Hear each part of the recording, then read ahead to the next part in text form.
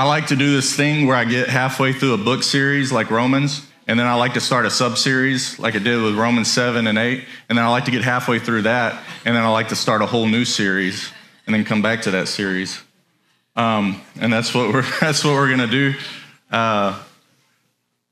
Obviously, we just got back from our trip, and we got to experience some pretty cool stuff on that. And so people were asking, "Hey, you gonna share with us? You gonna share a slideshow or whatever?" And I thought the best way to share was just through a few messages. And so that's what we're gonna do. Have some messages that we're gonna highlight a few of the biblical stories. Actually, on our trip, we really hung out in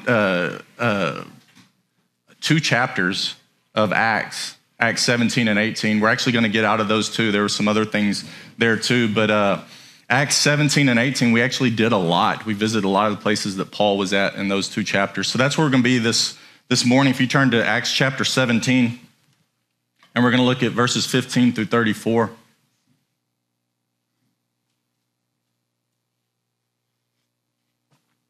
Acts chapter 17, verses 15 through 34.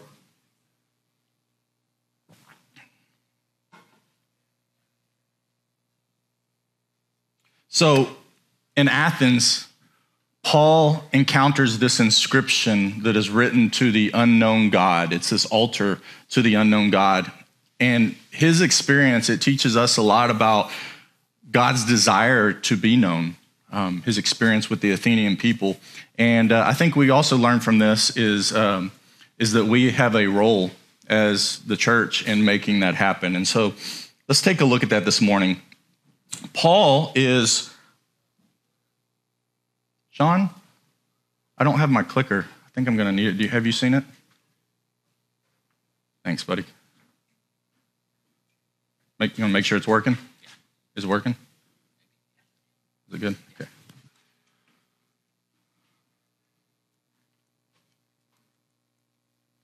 It's one of those mornings. Is it because? No, but he did it. Are you clicked on the thing? Is it not the dongles? Is it losing distance? It's called a dongle, right? No. Whoa. Sean. Whoa. I guess I'll just ask y'all to do. I'll do it. Go back. Yeah, we'll figure it out later. So the Apostle Paul, he went on 3 missionary journeys that we know of during his lifetime. At least in the book of Acts, there's 3 missionary journeys that he goes on. And then his final journey is he gets arrested and he's taken to Rome that we read about in Acts. This takes place, our story this morning takes place in his 2nd missionary journey. So Paul had left from Antioch, that seemed to be his hub, and he goes through and up towards Turkey, and his plan was to go through, I think my little clicker thing will work. No, it doesn't work on the screen.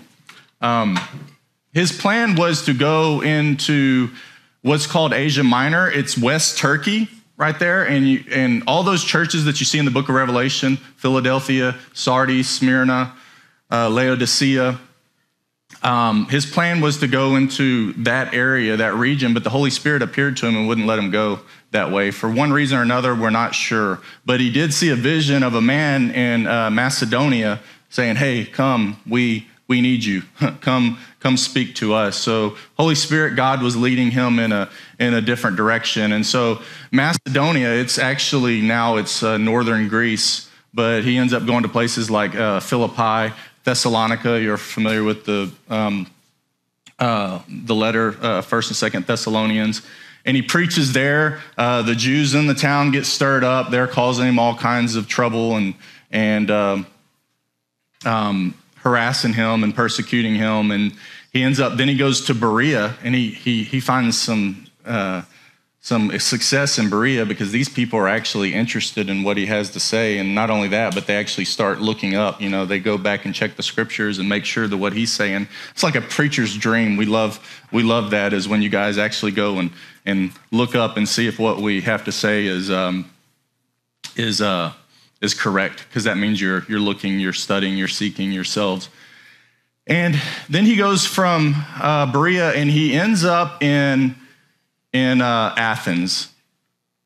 And I don't think it was his original plan to go to Athens, but he was taken to Athens. And that's where we pick up in our story here. Verse 15, those who conducted Paul, they brought him as far as Athens. And after receiving a command for Silas and Timothy to come to him as soon as possible, they departed. So they were a team. They were working together. And he had left them in one place, and now he's calling them to join up with him. Verse 16, now while Paul was waiting for them at Athens, his spirit was provoked within him as he saw that the city was full of idols. Go to the next slide. Yeah, there we go. So that's the Parthenon. And yeah, that's one of the cool places that we got to visit in Athens. And the Parthenon is, it is the symbol of power and wealth and the elevated culture that we see in Athens. It was a big status symbol, and it was full of gods. And there's other smaller temples within the Parthenon. We saw like the temple to Nike, but there was statues of Poseidon and Zeus, and not all that's still standing now. In different parts of Athens, you see these statues, but you can just imagine as Paul walked around, there was the 12 Greek gods, but then now, since Rome had taken over, there had been the god of Roma. They had their own god. Maybe even like the first emperor, Caesar Augustus, he saw himself as son of the divine. The Caesars often saw themselves as gods, and they would have statues erected, and people would have to look to them and worship them as Lord. And so Paul is walking around and he sees all of these gods and he's troubled. Like, he's disturbed by this. It's been said that it is easier to find a god than a man in Athens. I think we don't have, we still have these, we have there's 3 monotheistic religions, major monotheistic religions, and then we've got polytheism. Hinduism is an example of polytheism. We got all kinds of New Age cults and so forth. But for the most part, in our age of enlightenment, a lot of people are just agnostic, or atheist, right? And so we certainly don't have a lot of, especially in our culture, we don't have these statues that are erected that we worship. And so in that sense, we don't have that same context. But when we look at the world around us, the devil doesn't need, he doesn't need, statues made of wood and stone. He's got the God of self, right? If he can get us to turn our attention and our focus and our hearts to ourselves, it gets our attention and our focus off of God. And so I think that's the main God that we battle in our world today. Let me ask you, when you look around, do you ever look around at the world around us in our context, in our culture, and are you ever deeply distressed and troubled? You see, Paul is anxious, and I don't think anxiety itself isn't a bad or good thing. It just is. Now, there's bad forms of anxiety like worrying and the things that it pushes us to do. But even Jesus, at times, he had anxiety. He was troubled, right? At times, he was stressed when he was going to the cross. And so Paul, this is a good thing. He is troubled by what he sees around him. He's deeply distressed. We should be distressed when we look at the world around us. The problem is either A, we don't care, right? Or we react in unhealthy ways. I remember years and years ago, I got to go to South Padre Island during spring break to join up and learn about what this group of college kids, there was college kids from all over the state of Texas, and they still come together to this day in South Padre Island, and they minister to the partygoers, to the spring breakers, and they do it in such a cool way that they serve them, right? Yeah, they serve pancakes. They do that in the morning, but then also at 2 a.m. when all the bars let out, they have pancakes ready for them too. You know, they're coming out drunk or whatever. They hand out cards on the beach during the day. They would hand out cards that would say, hey, if you're drinking, don't drive. Call us and we'll come pick you up. They had this whole system of vans. Everybody, you know, all the Christian kids who were driving the vans, they would decorate and name their vans and all that kind of stuff. And we had a central hub in this one church where everybody's on the phone and stuff like that. And there was even a Twitter feed about, hey, pray for so-and-so, pray for so-and-so. And they would go and pick them up. And then when they pick them up, they just have conversations with them, right? And talk to them about the Lord. I remember coming back from that, and with some people, when I would tell them how cool of an experience it was ministering to them, some people, it felt like they had this look about them. It was like, why are you out there just bothering kids that are having fun, that are just enjoying themselves? And so even as Christians, we can get so caught up in the world. Remember, Jesus says, be in the world, but not of the world, and we got to be careful being in the world and also of the world, to where nothing around us bothers us, right? And it's not that they're just having a good time. If there was, just having a good time, but these kids, they're, do you know what the statistics are of the rape culture and spring break in these places where these things are happening, and they're just big drunk fests going on. But the thing is the way they would approach this it was in such a loving way that the people, the spring breakers, loved having these other college kids who were there ministering to them and picking them up and feeding them pancakes and so forth. The other way that we can react, though, to the world around us is very unhealthy ways, and I experienced that on the same trip. There was these guys also on the beach, and they had megaphones, and they were yelling at the spring break kids and just telling them they were all going to hell. And you can imagine the reaction that they had to them, right? Some of them were yelling back at them, and they'd be getting in these, fighting matches, these arguing matches. And but God used it, though, because they would leave, and then the kids we were with would just walk over with the card and say, hey, don't listen to them. Come talk to us, or if you need a ride later, we're there to pick you up. The point is, some people overreact, some people don't care, but God has called us as believers. We're not all Apostle Pauls, right? We're not all Peters. He's called all of us to engage the world.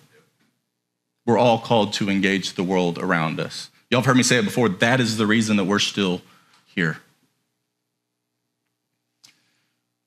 In 1 Corinthians 10:20, Paul says that pagans, when they worship these idols, he wasn't just bothered because of these statues that he saw around him. He says that when they worship these idols, they are ignorantly worshiping demons, right? And when we see the Bible talk about, even sarcastically in the Old Testament about, there's this whole story in Isaiah where this guy is taking this block of wood and he's cutting a little bit off of it and he throws some in the fire and he cooks his food over the fire, and then the rest of the block of the wood he makes into an idol, and then he sets it up and he bows down to it. And basically God is saying through Isaiah, how stupid is that? What are you doing?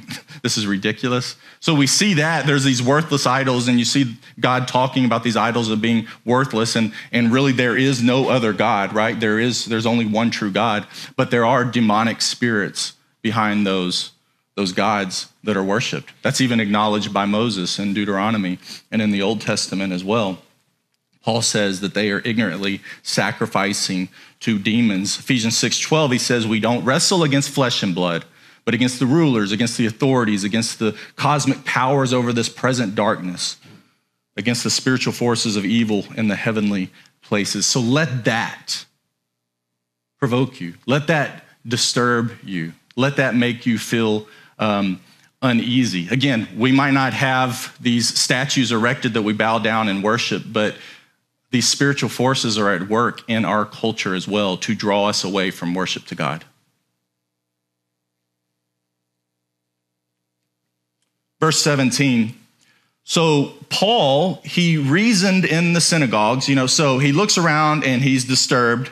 And then so he goes into the synagogue and begins to reason there. Well, that's interesting because in the synagogue would be Jews. So he's disturbed by the Athenians. So why does he go to the Jews first? Well, that was Paul's pattern. The gospel is to the Jew first and also to the Greek or also to the Gentile. It wasn't because God loved the Jews more than the Gentiles. The blessing to Abraham that was promised to Abraham, through you all nations would be blessed, was to be fulfilled through the Jewish people. It's why Jesus, he chose 12 disciples that represented the 12 tribes of Israel. He chose Jews first. And if you notice when you read the gospel, he's going to the Jews only, and it's through them that the gospel would be spread. And so Paul made it a habit everywhere he went, even into these Gentile parts of the world, because there were Jews everywhere. He would go to the synagogue first, and he would minister to them. But not only them, he went there first, and he reasoned with the Jews and with the devout persons, or maybe your translation says God-fearers. Those were God-fearing Gentiles who were curious about what Paul had to say. So they were Gentiles who worshiped the Jewish God, the God of Abraham, Isaac, and Jacob. And so he reasoned with them, and in the marketplace every day with those who happened to be there. Some of the Epicurean and Stoic philosophers also conversed with him. Now, this is an interesting group. You got the Epicureans and the Stoics. The Epicureans, they believed in the gods, right? But they believed that they were not involved with us. Kind of like, y'all have heard of deists? Like deists believe that God is not concerned with our affairs, right? He just kind of set the world into motion and he just lets it be. And so they believed in this plurality of the gods, but they were distant. They weren't really concerned with us down on earth. And so we really didn't have to worry about these gods, right? We didn't have to worry about them. They also didn't believe in life after death. So this life was just it. For some reason, the gods are up there. They created the world, but they're not concerned with it. And there is no life after death. There's certainly no resurrection. And so the goal is just to seek a good, pain-free life. And so they were really focused on living a pain-free life. You hear of hedonists that seek pleasure, right? Pleasure and everything. Well, sort of like hedonists, but they didn't believe in, if you sought pleasure too much and things, they understood addictions and stuff like that, or overindulging and stuff, and so they tried to not get involved in that kind of stuff. The idea was not so much the seeking of pleasure, but just living a life that was comfortable and pain-free. And so the idea of not having a God today would be similar, kind of like you only live once, but without all the hedonism, right? Kind of like agnostics, of course they acknowledged that there was gods, but like the deists, they really weren't concerned with our affairs. And so that's the Epicureans. They were there talking with Paul, right? They were there in Athens talking with Paul. And there was also the Stoics. Now the Stoics, on the other hand, they believed in this divinity, but it was like a life force. You see in the Gospel of John, talks about the Logos, the Word becoming man. That word Logos, it also means reasoning or rationale, But to them, it was like this force that was in each human being. It was very impersonal. It was not a personal God like we have the Holy Spirit dwelling in us. Each person had that, and so it was like a force that could be harnessed.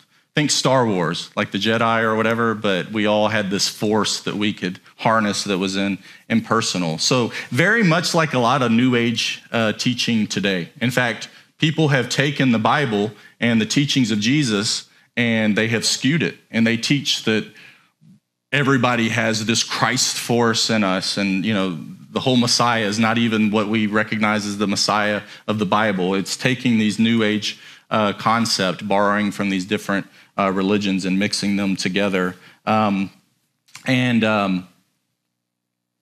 in another way, the Stoics were like the pantheists in that not that they believed in a multitude of gods, but in that God was not, he didn't just create everything, he was everything. He was in all. You know, you hear people talking about how we're all connected and stuff like that. It would be similar with the way they viewed things. And then there were some, possibly from this group, that said, what does this babbler Paul have to say? What's he talking about? And that word babbler in the Greek, it means, it's actually the word spermologos. Spermologos, one who picks up seeds. You see, not to be graphic, but that word sperm in there, that means seed. You can make the correlation there. And it's one who, kind of like they were looking at Paul as like a bird or a chicken who goes around and just pecks at seeds and just picks up things here and there, or word scatterer. Maybe your translation might say even word scatterer. It's like people today who just borrow ideas from different things. You know, a lot of people have their own beliefs today, and it's not necessarily Christian, it's not necessarily Hindu, it's not necessarily Buddhist. They just borrow whatever ideas they like, right? And they can just kind of form their own faith system. And so they were looking at Paul and what he was teaching, and they were like, what's this guy just like picking up things, you know? And what's this babbler? What's he talking about? Others said he seems to be a preacher of foreign divinities because he was preaching Jesus and the resurrection. So is he preaching this other God? You know, and what's this resurrection all about? That would have been a very foreign concept to them. Some have even suggested that the word resurrection in the Greek sounded like another God's name. So that, Paul might have been preaching Jesus and this other God. I don't know if that's true or not, but Jesus was definitely foreign to them and this idea of resurrection. So what's he doing preaching these foreign divinities? And so they took him and they brought him to the Areopagus. Go to the next slide. So the Areopagus, and in Roman times it was called Mars Hill. It was the court authority over civil, moral, and religious matters in Athens. That was the place where they held council. And that right there is what's left of, that's Mars Hill. Go to the next slide. Oh, that's, I got to lead a devotional out beside Mars Hill, so we're there kind of praying and sharing the word together. Go to the next one. So on the left, that's the old stairway. We're not allowed to use that stairway, very, very slippery. But the original stairway up to the top of Mars Hill is still there. On the right, you know what that is? That's the passage we're reading today. Yeah, in Greek. That's pretty cool, huh? All right, go to the next one. That's an ancient trash can I found. So there I am on Mars Hill, the Areopagus. That's the same thing, Areopagus, Mars Hill. Joseph took this picture of me. That's the city. That's the city of Athens. So that's one side. Go to the next one. And then that's me and Zane with his hair all on his face. And behind us is the Parthenon. And I think on the far right, I think that's the Temple of Nike. So you can see that was within viewing distance. So when you're standing on Mars Hill, you can see this big Parthenon in the background. And so, yeah, that's where we're at in our passage this morning. It was the center of Greek culture. Is there another one, or is that it? That's it? All right. So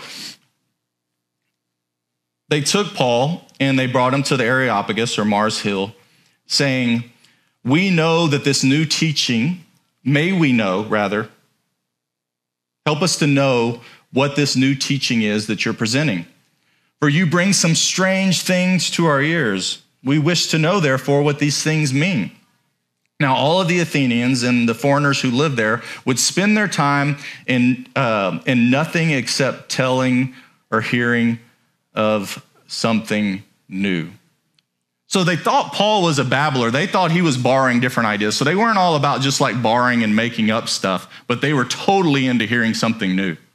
They loved to hear, yeah, tell us what new philosophy you got. You got something new. And so they would spend all of their time just discussing and having these big intellectual conversations about the gods and about philosophy and so forth. And these were the guys with the Harvard sweater vests, right? And the, in the Ivy League.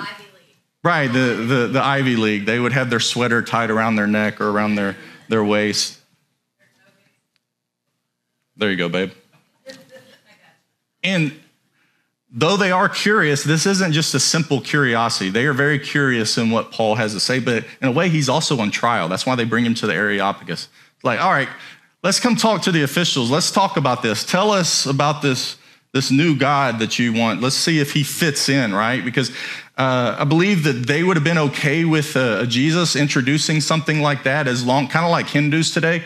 Like if you go preach Jesus to Hindus, amen. You can come, they'll invite you, you can come and pray in Jesus' name with them. We used to have a sweet little neighbor that we would pray with her, and we could pray in Jesus' name all we want. And she would come and ask us to pray over her. But the problem is like, it's not a threat until you tell them that their gods are false and God commands us to do away with those gods. You see what I mean? He can be included with their gods, and it was the same way here. He might be accepted. Let's hear more about this. So Paul, standing in the midst of the Areopagus, he said to them, men of Athens, I perceive that in every way you are very religious.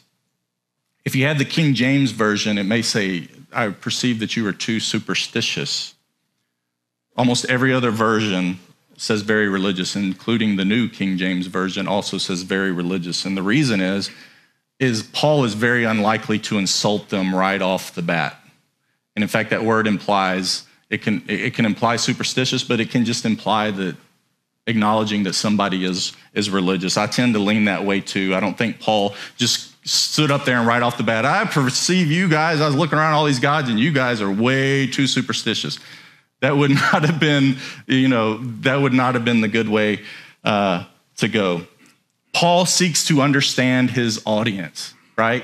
He looked around at the culture around him. He observed their gods, and he acknowledged, hey, he found some middle ground. I see that you're very, very religious. What can we learn from that? Like, I think it's important, right? We certainly don't want to compromise, but to be able to listen to people and to hear them out, right? And Paul, in this case, he's even finding common ground. He's like, okay, you're religious, I'm religious. I can see that we got this common ground. He's not compromising. He's not saying, hey, all your gods are cool. They're just like us. All religions are the same. Paul's not saying that, right? But he's finding some common ground. I think that's important for us too, when we're ministering to people that we love and care about, or even people we don't know, is to understand what they believe, right? Because if not, we look like a bunch of know-it-alls, and actually we look stupid. We look ignorant. We go in and we want to proclaim how our faith is right, and we don't know anything about what they believe, and we make a lot of stupid assumptions. So Paul, he understood them, and he sought to understand them. He found some common ground. I can see that you're very religious. And then he says in verse 23, for as I passed along and observed the objects of your worship, I also found the altar with this inscription, to the unknown God. Now, what's this inscription, to the unknown God? Could it be to foreign gods? Because there has been some altars that were found that would say to the God of the Asians, the Europeans, and the Africans. It's also been speculated that it might be to the God of Israel. Maybe they heard, a lot of cultures had heard about this God of Israel and how he delivered them from Egypt. They had heard the stories. Or it could be just like a God it's impossible to know anything about. Another theory is that it was the God of Socrates. He was a monotheist, and so it was to Socrates' God. And then a last theory that I've seen is there was this big pestilence in Athens at one time, and none of the gods were delivering them from this pestilence. And so They prayed to this unknown God and made sacrifices to him, and the pestilence lifted. And so this is where the unknown God, this God that they don't know anything about. And so maybe that's a possibility. But regardless, there's this altar to the unknown God. And check out what Paul does. Check out the springboard. He says, for I passed along, observed these objects of your worship. I found this inscription to the unknown God. What therefore you worship as unknown, this I proclaim to you. So now he's getting into the gospel. The God who made the world and everything in it, being Lord of heaven and earth, does not live in temples made by man. Yeah, even the Jewish temple, right? That's what's revealed to us in the New Testament. God isn't interested. He met Israel where they were at, but he is not a God that dwells in temples, right? Nor is he served by human hands, Paul says, as though he needed anything, since he himself gives life to all mankind and breath in them and everything. So Paul could have just started right off the bat quoting scripture, but the problem is they don't believe the Bible, right? It's totally foreign to them. So he started with reason. I've heard people say that we should circumvent reason when we're sharing the gospel because it's the power of the gospel that gets people. Yes, it is the power of the gospel that saves, but the Bible never tells us to circumvent reason. Paul always used persuasive tactics when he presented the gospel. He tried to persuade them. What he did is he realized there was power behind his persuasion, that God and the Holy Spirit were working as he tried to persuade people. So he started with reason. He reasoned with them. I believe apologetics is important in our day. Some people don't like it. I don't know if you've ever heard of apologetics. It does not mean an apology like we're saying we're sorry for our faith. Apologetics is a defense of the faith. And I believe that it's important. I think the reason a lot of people don't like it is because the attitudes that are often involved in apologetics, right? And so the attitude is the problem, not the device, right? It's us, the way because we can't handle, having discussions with people and we get all bent out of shape and we get angry and upset, which says more about us than it does them. And we get upset and bent out of shape. And that's the reason a lot of people don't look at it like apologetics. They just look at it as arguing. No, that's the arguer, right? Apologetics isn't the problem. Peter says, 1 Peter 3:15, always be prepared to give an answer to everyone who asks you to give the reason for the hope that you have, but do this with gentleness and respect. So the first part is every believer, right? I've already said we're not all Apostle Pauls, we're not Peters, we're not all pastors, right? But we all, every single one of us, always be prepared to give an answer to everyone who asks you to give a reason for the hope that you have. You need to know why you believe what you believe. My goodness, by any means, and I could be like shaking up a person's faith here, and that's not my point, but you need to know why you believe what you believe. Don't borrow our faith. Don't borrow your parents' faith just because they told you what to believe or you were raised a certain way. The worst way you can go through life is like, I believe this just because my parents told me. And man, there are really good reasons we believe what we believe. It's not a blind faith. There's reasons. Yes, it boils down to faith, right? But there are reasons we believe what we believe. I encourage you to seek those out.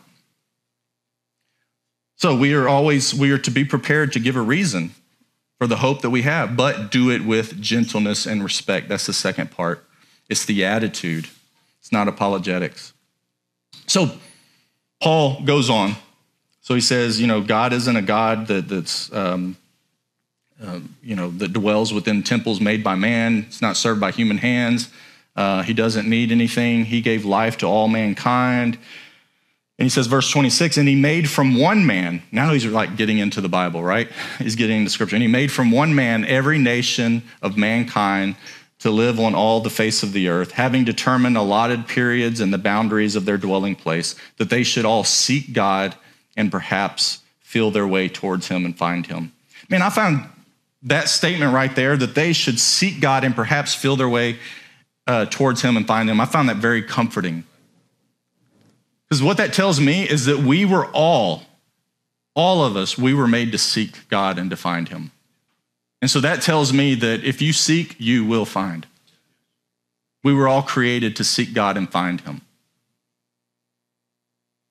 God doesn't leave anyone without the opportunity. Paul says, Yet he is actually not far from each one of us. Now, this is really trippy what Paul does here. He says, for in him we live and move and have our being. He quotes a pagan poet. And even as some of your own poets have said, for indeed we are his offspring. He quotes another pagan poet. What in the world is Paul doing there? Again, Paul isn't compromising. He's finding common ground. All truth is God's truth. Can you admit that, right? This is one of the things I always say, like in politics with I'm going to take the two like controversial figures, Donald Trump, Barack Obama, right? And people get so much hate for Donald Trump or Barack Obama that if they like chocolate ice cream, they're going to like vanilla ice cream.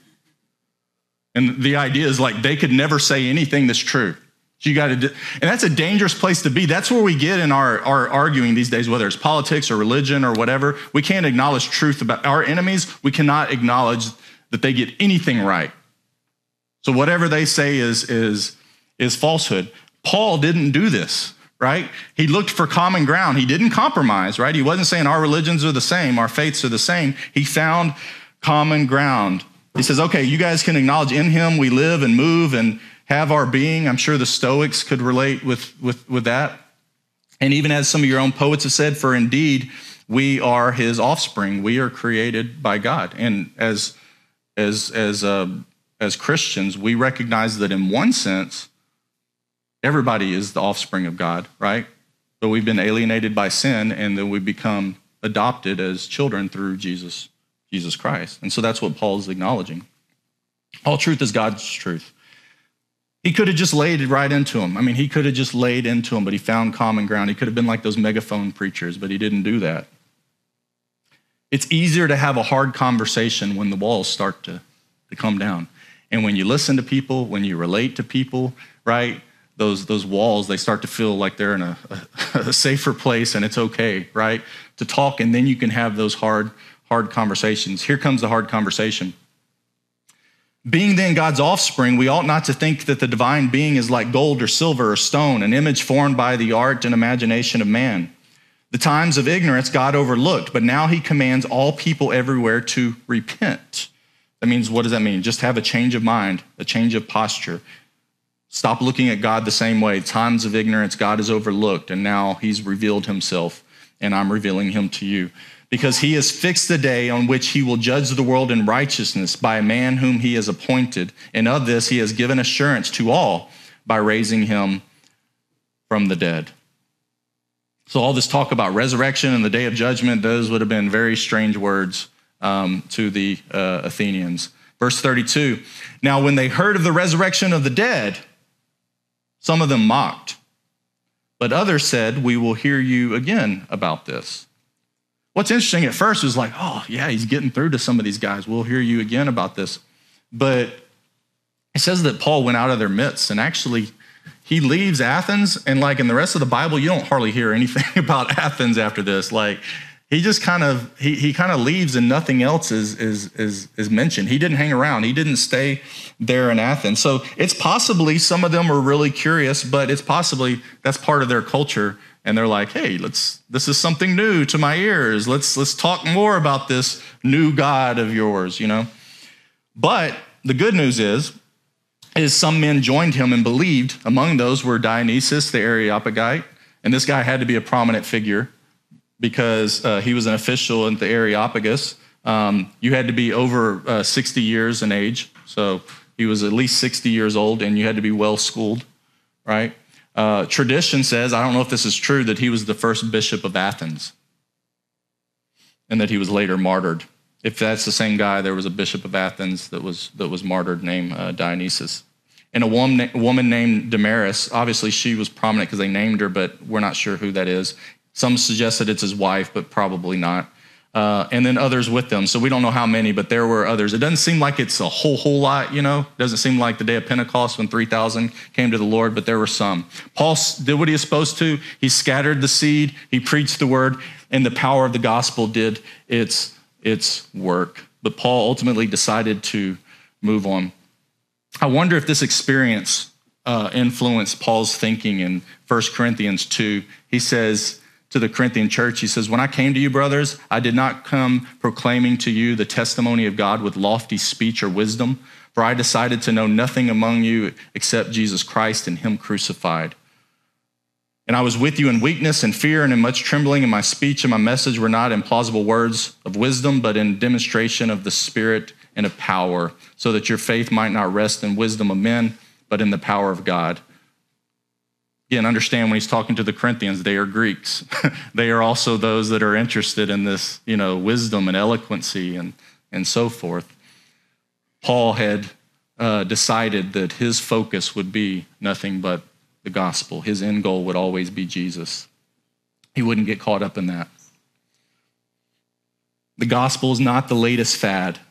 It's not the latest fad. And that's something that I think that's a message for us that we need to be careful in our culture. I'm somebody who likes to be open-minded. I love to learn and forever growing, and I seek to understand and learn new things. But we need to be careful. Timothy Keller says, having an open mind does not mean it is open at both ends, right? We need to be rooted in our faith, right? We learn, we understand, we grow. But having an open mind does not mean that it should be open at both ends. We should know why we believe, what we believe, and why we believe it. Another thing I noticed, and man, time got away from me. Sorry, guys. Paul, he observed this inscription to the unknown God as he walked around. He recognized the cultural context around him. As we were driving, ironically enough, when we were driving to the Areopagus, I noticed some graffiti that was on the side of the wall. On the side of a wall, there's graffiti in different places, just like it is here. And it said, save lives, kill cops. And I thought that was interesting for a number of reasons. But I thought that was interesting because we think our context is so unique. Like all the, the police friction that we have here. And here I am halfway around the world, and there's graffiti that says, kill cops. It's the same thing, right? And so we apply those things to our culture and what's going on here, but the same thing is happening. You know what it tells me? It tells me that the devil is up to the same tricks in different contexts. So be aware of that as you go out and minister. I remember our guide in Turkey, awesome tour guide. He said, he was encouraging us. He's like, man, if you get the opportunity, keep traveling.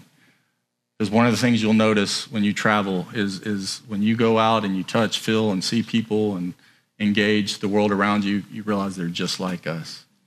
And we're all just the same. And those walls start to come down, right? And it creates empathy and love for other people, right, that are different from us. And that got me pumped up. But one of the things seeing this graffiti also taught me is like, man, the brokenness is the same worldwide too, around the world. And that these spiritual forces are at work worldwide. And so I just encourage you, know where the real battle lies, right? These spiritual strongholds. As we get ready to close, I want to ask the question, are you ministering, right? That's what we see today is Paul, how he craftedly and creatively ministered to the people of Athens. And we too are called to be ministers of the gospel, right? Not like Paul, right? We might not be overseas missionaries, but in our context and where we're at, we are called. Paul says, 2 Corinthians 5:17 through 19, if anyone is in Christ, he's a new creation. The old has passed away. Behold, the new has come. Praise the Lord Jesus. I love that. If I was to ever get a tattoo for some reason, that would be it, because that's who I am. I love that. I love that verse. But then go on, what does he say after that? So now I'm a new creation. Scott's a new creation. All this is from God, Paul says, who through Christ reconciled us to himself, right? We were alienated. We were estranged from God, and he brought us back into relationship with him. And then he gave us the ministry of reconciliation. He reconciled us, and then he gave us the ministry of reconciliation. That is, in Christ, God was reconciling the world to himself, not counting their trespasses against them, and entrusting to us the message of reconciliation. Our calling as the church is to make God known among the nations. That's what we're called. Like Sam, you're not called to make God known among the nations. You're a part of the church, the greater church, who is called to make God known among the nations. It's all of us working together. We've been reconciled, and now we have been given the ministry of reconciliation. To boil it down, reconciled people reconcile people. Reconciled people reconcile people. You have the same ministry as Paul. And so it's important that we as believers, when we leave here, we always we go out as missionaries. That's our benediction every time, the blessing that, we go out full of the Holy Spirit and minister to the world around us. It's important that we pay close attention to that world around us. See where God is moving. I like to say that God is already on mission. I see myself, I'm on mission, and I am, but really it's God that's on mission, and I'm following along. I'm tagging along. I'm going with him. He's leading the way. He's already doing something in the world. He invites me to be a part of it, right? And so it's important that we listen for where God is moving. We see this world through spiritual eyes, and then we engage it. We engage this world. We can't afford to remain silent. Jesus did not remain silent. He didn't defend himself. Right? Anytime he was put in a position where he had to defend himself, yes, he shut his mouth, but he definitely defined himself. And he defined his heavenly Father. He was self-differentiated. We are called to engage the world around us. So it's important that we get equipped. The Bible says that this is the place right here, what we're doing on Sunday morning, and this isn't all, but this is one of the ways that we're equipped, right? He says he's called the ministers and the evangelists and the pastors to equip the saints for the work of the ministry. All of us as the church, you're doing the work, you're the ministers. We're the ministers, right? It's all of us. And so we're called to engage the world around us. So what are the ways that we get equipped? Well, this is one way, right? Thursdays is another way. Not doing a plug, but that's just the reality when we come together. If you get together at Starbucks or whatever, that's one way to get equipped. Your Bible, that's a wonderful way to get equipped. I think even speaking of apologetics, right? You get in your Bible and you're gonna learn things and you're gonna grow in such a way that God's gonna be able to use you to explain why you believe what you believe, right? Even for people who don't believe the Bible. Another way is through apologetics. Man, there's some great books out there on apologetics, on the defense of the faith, and there's a few of them. The Reasons for God by Tim Keller, that's a great book. Mere Christianity, classic book by C.S. Lewis.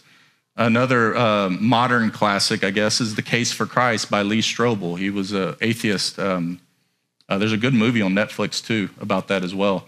But he was a journalist who sought to prove God wrong. He was aggravated because his wife came to the faith. She got saved. She got full of Jesus, and he wanted to shut her up and shut her down. And so he sought to prove Christ to be a fraud, and he couldn't do it. And he ended up coming to faith through her witness. Cold Case Christianity is one that I'm in the middle of right now. That's a newer one, a real good apologetic book. I haven't read, but I've heard good things about Humble Apologetics by John Stackhouse. And there's a ton of others, but those are some of the top ones that are out there right now. So if you want to take a picture of that or whatnot, or ask me later if you want one of those resources, they're there. But engage the world around you. And it may look different for you than it is for me, but I just encourage you, engage it. I like to engage social media. A lot of people hate that, don't like it at all, and that's okay. That's cool, right? That's cool. But I think the reason we don't like it is, again, because of attitudes, right? And so for me, it's a resource. I'm really good with technology, and I like to engage. I've got this platform, and I engage it. I don't do it by, like Peter, cutting off the ear of the soldier, right? I try not to do it like James and John calling down fire out of heaven, right? And so it's good practice for me, too, to walk in the Spirit as I'm engaging people and love them, right? And so that's one of the ways that I like to do it. And so I encourage you, if you have a problem with your temper or frustration and engaging, hey, pray about it, seek out help for it. Even these spiritual formation courses, Faith Walking, Regen, that Ariel was a part of. That's one of the reasons that they're there, is to, help us to get healthy spiritually, right? So that we can engage for our purpose, so that we can engage the world. People might not behave the way that you would like them to, but that's okay. I mean, Jesus was mocked, right? Ultimately crucified. Paul was stoned. So that's nothing new, right? You see your friends engaging the world and you see bad results. That doesn't mean they're doing something wrong. They're responsible for loving people, right? And doing it with gentleness and respect. But we're not responsible for the world's reaction. You can be the most kind, loving person.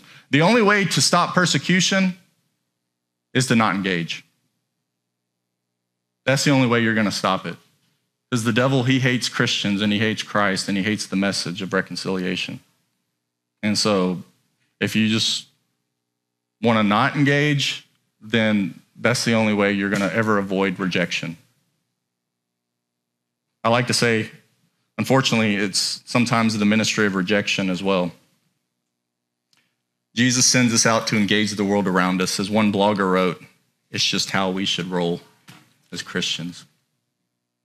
What you think about that?